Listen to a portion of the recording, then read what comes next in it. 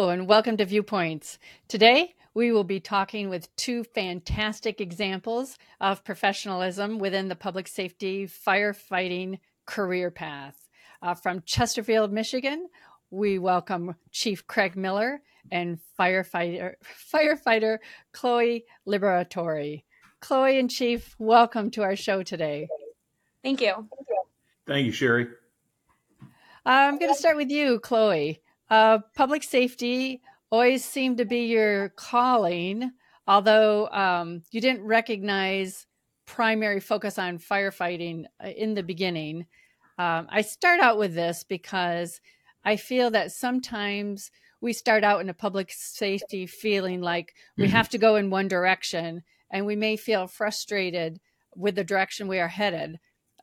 You are such a perfect example of how shifting from one goal to another is not only acceptable, but it can and has helped you achieve success in public safety with a different focus from where you started.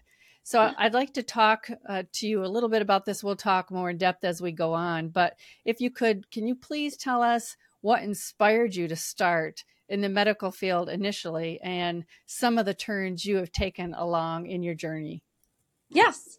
So I did start in the medical field as a licensed practical nurse working in the ER. I oversaw a lot of our EMS patients, helped out with the EMS coordinating for the intake portion. I really liked my job there. It was a great experience, but I found myself wanting to do more. And that is when I decided to take the public safety route. I wanted to be a public safety officer, police and fire. I enrolled in EMS schooling at a local college, and while I was attending classes there, I was also an intern for Grosse Pointe Farms. I worked primarily with their canine division on the road. I ended up doing their citizens and undercover academy for civilians. I worked with their fire specialist, as they called them. They had 3 fire specialists that were constantly on shift, and I found myself more to the fire side of things. So my initial plan was to do before the fire academy, changed my mind and did the fire academy first. And upon graduating the fire academy, realized that that was the route that I really wanted to take. So I was applying for different departments. In the meantime, I worked for MAP as an armed security guard in a hospital ER, and then found my home at Chesterfield. Wow, that is quite a path. Do you ever think, wow, maybe I should have gone into law enforcement? Or are you like satisfied where you're at? I don't feel like I should have went into law enforcement. I feel like I'm exactly where I needed to be, but I felt that my time spent in the public safety department, being able to do both, helped me realize which path I really wanted to take. Oh, good. All right. Thank you. Chief Miller, what an honor it is to have you on our show today. I remember when I first met you at a fire chiefs meeting back in 2006. You were among the first of a pretty large handful of chiefs who were so supportive of that position I had taken on back then. So I just want to thank you for doing that. But when you started your career as a firefighter back in 1985 or back in the 19s, that's what my 14-year-old calls it. What kind of technology changes have you seen over the past, let's just say few years? What have you seen that's really significant? You are so kind, Sherry. Thank you. Well, it's my honor to be here with you too, and I appreciate it.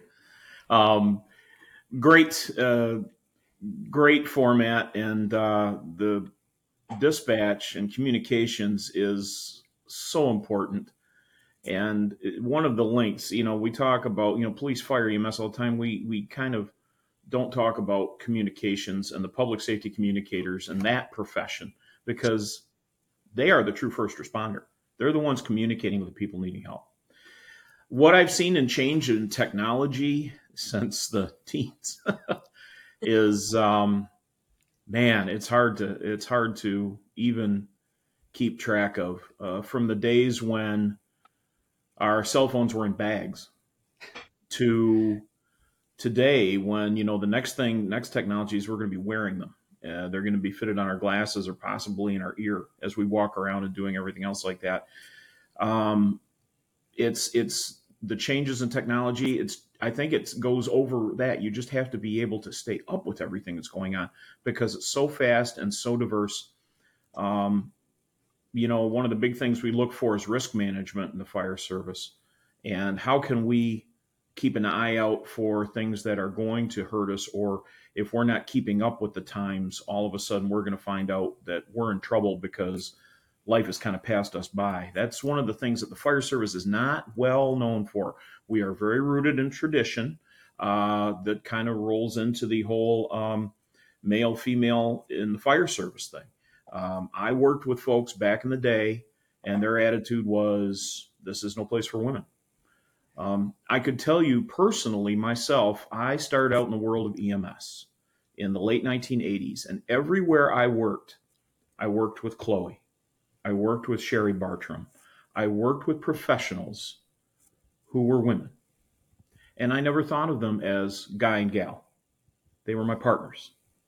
I don't think of them as females and males. I think of them as firefighters. And, I kind of grew up that way. And so for that reason, it's hard for me to understand how people will struggle with a woman being in the position of in a predominantly male profession like that, because it's just kind of foreign to me that way. Well, and you are a gem among chiefs. I just have to say that. Thank you. Uh, and I'm going to talk to Chloe a little bit about that. But with that attitude, I'm sure you've seen. But certainly, I don't want you to name any names, but No. I'm sure you've seen chiefs throughout your profession who haven't felt that way. What have you done with that information? I mean, how has that affected you? Have you ever been able to go and talk to them and say, "So what are you thinking?" Or like, how do you handle that as you've watched your peers maybe not treat the women in the profession like you would? Well, it's real simple to me that when we are together at our work, we are in the workplace, and there is a certain decorum in our workplace. It is professionalism from before you hit the door till you leave, and even afterwards. Who you are is what you do, and as a firefighter, as any public safety official, you are that off duty as well as on duty. I can remember that one of the first things that pops into my mind in a challenge with this is I had in a previous department, and I've worked for many, as you know, I've worked for 5 different municipalities.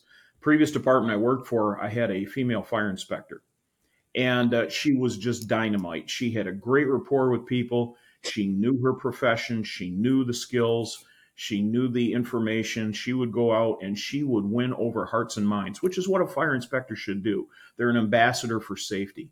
And what happened, she went and talked with a certain individual in our community, who was from a different era, I think is probably the best way to put it. And he would not have anything to do with a woman telling him what to do in his own business as far as making things right for the fire code, which is her job, to the point where he would complain about her. She did this, she said that, this is improper, she's not telling me what to do, blah, blah, blah, blah, blah.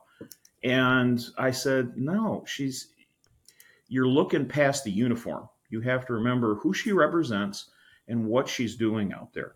And this is inappropriate. And so I had that heart to heart talk with the gentleman. And of course, he appeased me and said, all right, I know, I'll do what I'm supposed to do and everything. But he even went as far as saying, I don't want her ever to come back and inspect my business. Wow. Which I had to respond to him, not true. Can't guarantee that. It's her job, and you are part of her job. If she is in any way unprofessional, you come and see me. And I know she was not unprofessional. So it was trying to diffuse the situation, but I knew that I would never be able to change the mindset with that individual. Um, I know I've experienced in a male dominated profession, and um, I've heard, oh, well, you just have to let the old regime pass by. And yeah, I've had some really great times and challenges, certainly. But uh, what have you seen as time has passed? This old regime that people have talked about, do you feel like it's passing or changing? I think it is changing. I think it's not happening as quickly as we would like. And of course, one of the problems, the fire service, trying to change a culture is probably one of the most difficult things that you will ever attempt. Um, Trying to move mountains, like they say, one shovel at a time. There are certain things that, we stand by in the workplace, and that is, equality, making sure that conditions are proper for a healthy environment, working with male and female employees too. Simple things like the separation of bunk facilities, uh, locker rooms, all those different things, having that stuff in place. That's just black and white. That's a no-brainer when you're running a business like a fire department. It has to be that way. It has to be comfortable for the employees. So once you have those things in place, that's kind of the tangible. The untangible is people's attitudes. Um, One of the big things that we really want to do in the future is make sure we have more women who are definitely the minority in the fire service to come and try joining the fire service and get into the fire service and be a productive professional in our profession as well. The more that we can get involved with it, I'll tell you, it's interesting. So many, 80% of the calls on average we run are medical emergencies for most fire departments.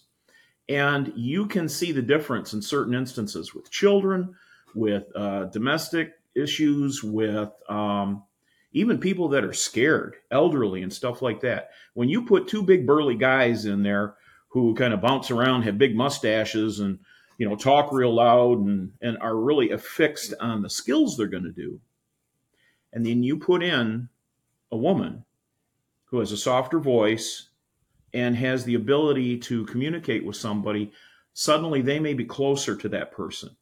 And in that case, they may get past some of that fear that they may have because of the fear and confusion about their injury or their sickness or something like that. And that caring, that nurturing quality that comes with them definitely is a positive for what we do out there in the world. Well, I can see that. And certainly, you've talked about steeped in tradition, and there are some really great things that tradition is very helpful. And when I think about incident command system, the the fire departments were leaders in Mm-hmm. adopting the incident command system. Thank goodness, because you know they needed to be. Yeah. So it's not all bad, but I remember those early fire meetings that I mentioned, when I met you. And I remember as a cohesive unit, we were really trying to meet some NIMS requirements and how Mm-hmm. fire apparatus was referred to. And we were met with some pretty strong resistance from some seasoned fire chiefs who just didn't want to change their name of their water tankers from squirts to pumpers. Right. I don't know. Do you remember that? Oh, yes. um, but as you probably know, there are more technological changes on the horizons. When you think about that, what do you think will benefit the fire profession the most? Uh, the ones you know might be coming, and the ones that maybe you could envision might be coming. Well, I think the thing that you're going to see, or I think the thing that our profession needs to work toward, is finding more effective ways of fighting fires before they start. Best way we can invest our money. And by doing that, one of the less recognized forms of the fire service is the fire prevention division. Code enforcement, building laws, rules, fire protection systems such as sprinklers, the big push across the nation. And we know that the number one location for fire, especially fatal fires in our country, is residential in people's homes. We also know that the technology is out there and it's been out there for almost 200 years of having sprinkler systems. And a residential sprinkler system could knock that statistic out of the ballpark. But it's the concept of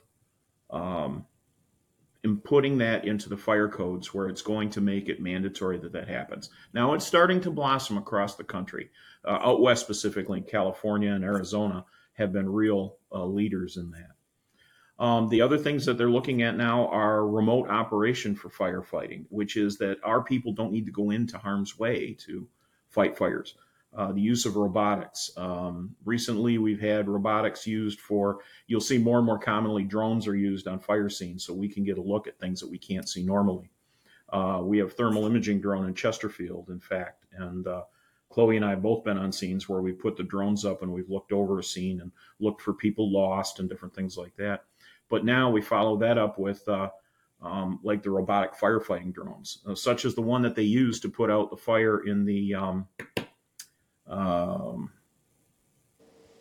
the name evades me right now, in Paris, the big Catholic church in downtown Paris. They sent in a robot with a hose line and a nozzle connected to it. And that's what ultimately extinguished it because it was too risky to put people in there. Things like that, those technologies that are coming up, especially with concerns for the fire service over post-employment cancer and health being in situations like that. How can we limit the exposure for employees so that we can go in and do a better job that way? So communications will always be huge. Communications is always a challenge. And it's not just meaning better or updated radios or better updated computers. It's mean how can we be better at communicating? And what I love is the concept of let's talk less and mean more. I mean, how do we do that out in the field? So, there's so much that's going on right now. And, a big thing is a lot of fire departments, most of the fire departments in the United States are volunteer or paid on call. And so they struggle with funding. They struggle with the ability to have the equipment they need, to get that new technology, to recruit people and get them involved, especially now. Probably our biggest challenge in the fire service, Chloe, I don't know what you think, but it's trying to find people, isn't it, right now? Yes, I agree.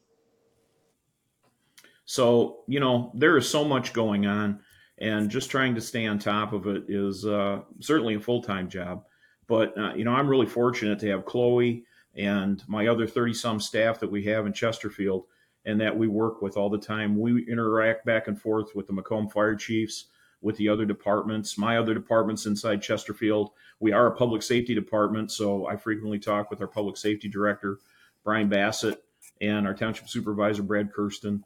And, they're very supportive, our board is, and it's like, what do we need to do next? We try to look ahead, a decade and try to plan for what the needs of the community are going to be. Because like I said in the beginning, man, if you are not on top of it, you're playing catch up because the world just keeps going by at 100 miles an hour. Right.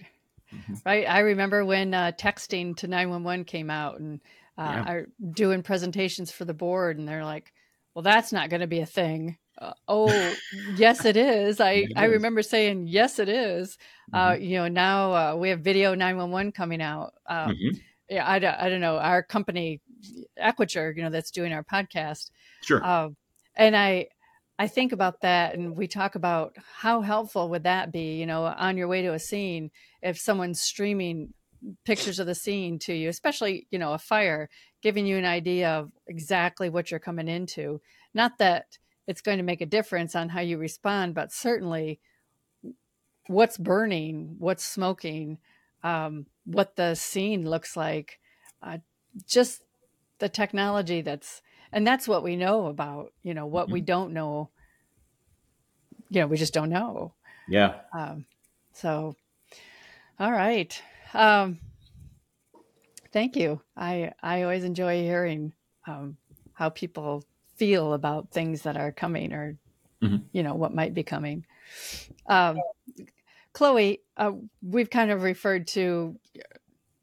alluded to the fact that I have some fire experience. So you may not be aware of it, but way back in the 19s, I joined the fire department where I lived, in the community I lived in, and served there as a paid on call volunteer.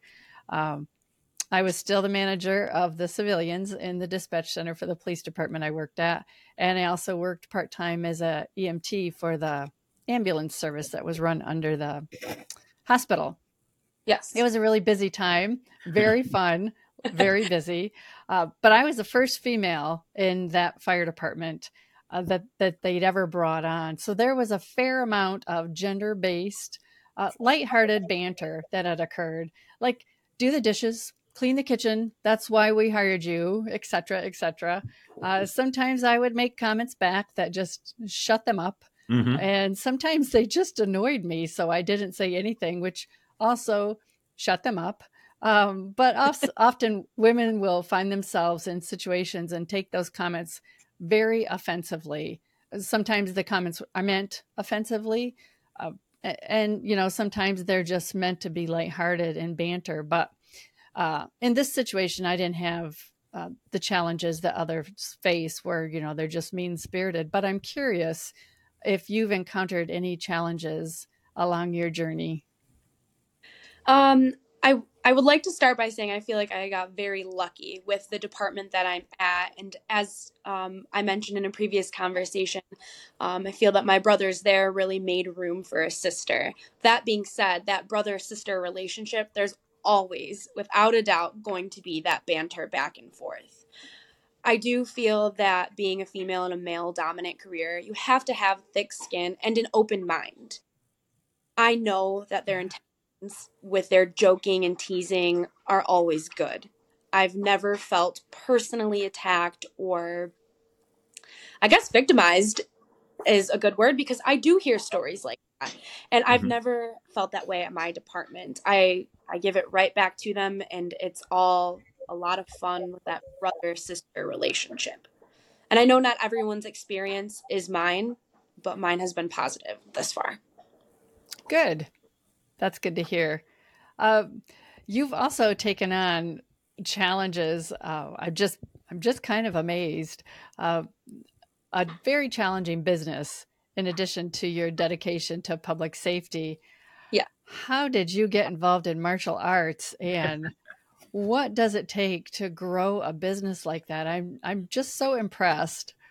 Well, thank you. Thank you very much. I've always been into martial arts. I grew up doing Taekwondo, and that carried over into my high school years where I started boxing. After high school, I was an amateur boxer on the East Coast. I competed for a little while. I then, from boxing, I moved to kickboxing and Muay Thai. And the following year, I moved into a little bit of Brazilian Jiu Jitsu. For the last, I want to say, few years, I was a coach for martial arts and really found myself taking all the different respects, combining them into one to form my self defense classes that really took off. I do teach co ed martial arts and self defense, but the women's programs just were so busy. Every class was packed. I had people waitlisted, and that's when I decided to take the next step and open my own business with it. And that was actually this year that I started the business. We go into a lot of high schools working with junior and senior girls getting ready to transition to be on their own for the first time, whether it's going away to college or doing an internship. We work with them for self defense basics and a lot of situational awareness, where I feel that I have an in when it comes to situational awareness, because all of my first responder and public safety training, that is something they teach you in the very beginning, is be aware of your surroundings. And with my firefighting and public safety experience, I've really been able to have both worlds mesh for my self defense classes. All right. And so, do you envision just keeping that growing, your business? Yes, I do. That's great. And I like that you're, helping the younger generation. Mhm. Um, they really need the self-defense, especially if they don't have the opportunity to take classes, from a young age. So that's cool. Yeah, it's really important. Yeah. Great. Um, all right, Chief Miller, I have one more question for you. You stay pretty busy on your time off with your family, Mm-hmm. but you have spent a lot of time in your career seeking further education and growth. In fact, you were quoted in the media. It was a good quote when you took on your current position at Chesterfield in saying, I'm going to read this so that I don't mess up the quote. Although I do understand that the quote might be messed up, but it's a good quote. So you Mm-hmm. said, most people who are my age are looking at retiring. I'm looking forward to the challenge, meaning the challenge of taking on the position of chief at Chesterfield. So, as an inspirational leader for many, which I believe you are, uh, I believe the advice from people with your skills is applicable across professions. So I ask you, what advice would you give to those early in their career about technology, changes, careers, leadership, all of that? Wow, you did some digging, didn't you? I did do digging. That's my job. That's right. Um, I have been very blessed with a wonderful career, and I wouldn't have changed a thing. I've met a lot of people. I have learned from everyone I've met. And everyone that I've worked with um, showed me the way that brought me to where I am today. And I only feel that the right thing to do is to share what I've learned. I wish I could do it more. I wish I had the time and I guess kind of the energy too to teach more than I do because my passion is to teach also. But I'm not done. Um, I just entered my sixth decade on the planet here, and hoping Chesterfield will keep me around for a little bit longer and everything. I have a wonderful opportunity to teach or to work with folks like Chloe, our whole staff at Chesterfield. The departments that I've worked for in the past, we've done some great things. The thing for young people now that come into this, um, build your confidence through experience. Take the chance. This young lady that I work with that we're interviewing today, just like yourself, Sherry, you guys are not afraid to move forward and you're not afraid to take on new challenges. And both of you are seasoned in that. You've learned from it and you're continuing to go on to reach your ultimate goals. I see a lot of young people and I hear a lot of young people talk about wanting to do things, wanting to know things, but you're going to get some lumps along the way. Somebody is going to tell you, no, you're wrong. Somebody's going to tell you, stop, don't do it that way, do it this way. Somebody is going to challenge you, and your confidence will come from that challenge and being able to say, no, this is right because of this. Or, things along that line. When Chloe was talking about teaching the martial arts and everything, there's nothing better to build a person's confidence than working in martial arts and being involved and physically fit and pushing yourself in all the different ways. Push yourself physically, push yourself mentally, push yourself emotionally, push yourself spiritually. And all in all, you're going to be a better product in the end. And you know what we're looking for? And I tease my HR people all the time that what we need to do is we need to test for two things in the fire service. And that is emotional maturity and mechanical aptitude. The fire service is like a skilled trade. You could almost compare it to being an airline mechanic or somebody who works with a myriad of tools and has a large amount of skills that they have to do in a certain sequence to make things work properly. We don't deal with human emotion and interaction with people to the extent that like law enforcement or teaching or counseling or 911 communications officers do, only theirs is a little bit compressed, but they still have that depth with people. Ours is more tangible work. And by strengthening your way that way, strengthening your abilities that way, I think that's how you're going to be successful in the profession of the fire service and EMS in our country. All right. Thank you. All right. So, Chloe, I'm going to give you the same kind of question, only, from your perspective. Uh, you're at a different point in your career. You've seen different things than Chief Miller. What I see with the younger generation is, and then Chief Miller touched on it, is the younger generation is, some of them are so afraid of the no Yeah. that they don't really push forward and try, because they don't want to hear no, or they don't want to hear, hey, you're not doing it right, you need to try this. They don't want to fail, so they don't try at all. Um, Now, taking that in mind, what would you tell them based on your path that you took, and how to succeed, how to really find their passion? One thing that I would tell them is the majority of what I have learned has been on shift at Chesterfield. Of course, the Fire Academy prepares you for it's the basic duties, and learning while at work, learning from others and letting others correct you is the best way to learn hands on.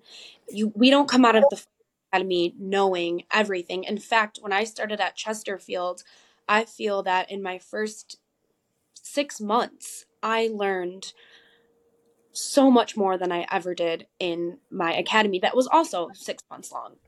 Mm-hmm. So, being on the job, learning from those who do have the experience is crucial.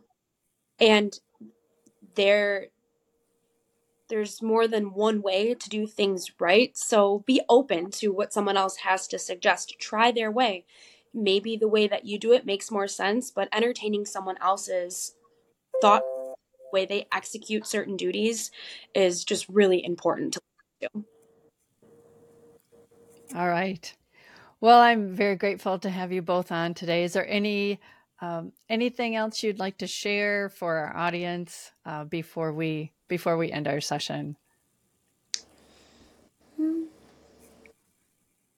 I would say that for any females thinking about going into the fire service, don't be discouraged by your gender or size. I myself am more of a petite female, and I had my moments in the fire academy, especially where I wondered, can I do this? Can I do this just as good as the boys or the men that I would be working with one day? And one of my instructors told me that there is room for everyone in the fire service, all genders, all sizes. There are things that I can do more proficiently than some of the guys that I work with. And that is because of my smaller stature. We have, of course, confined space, rescue.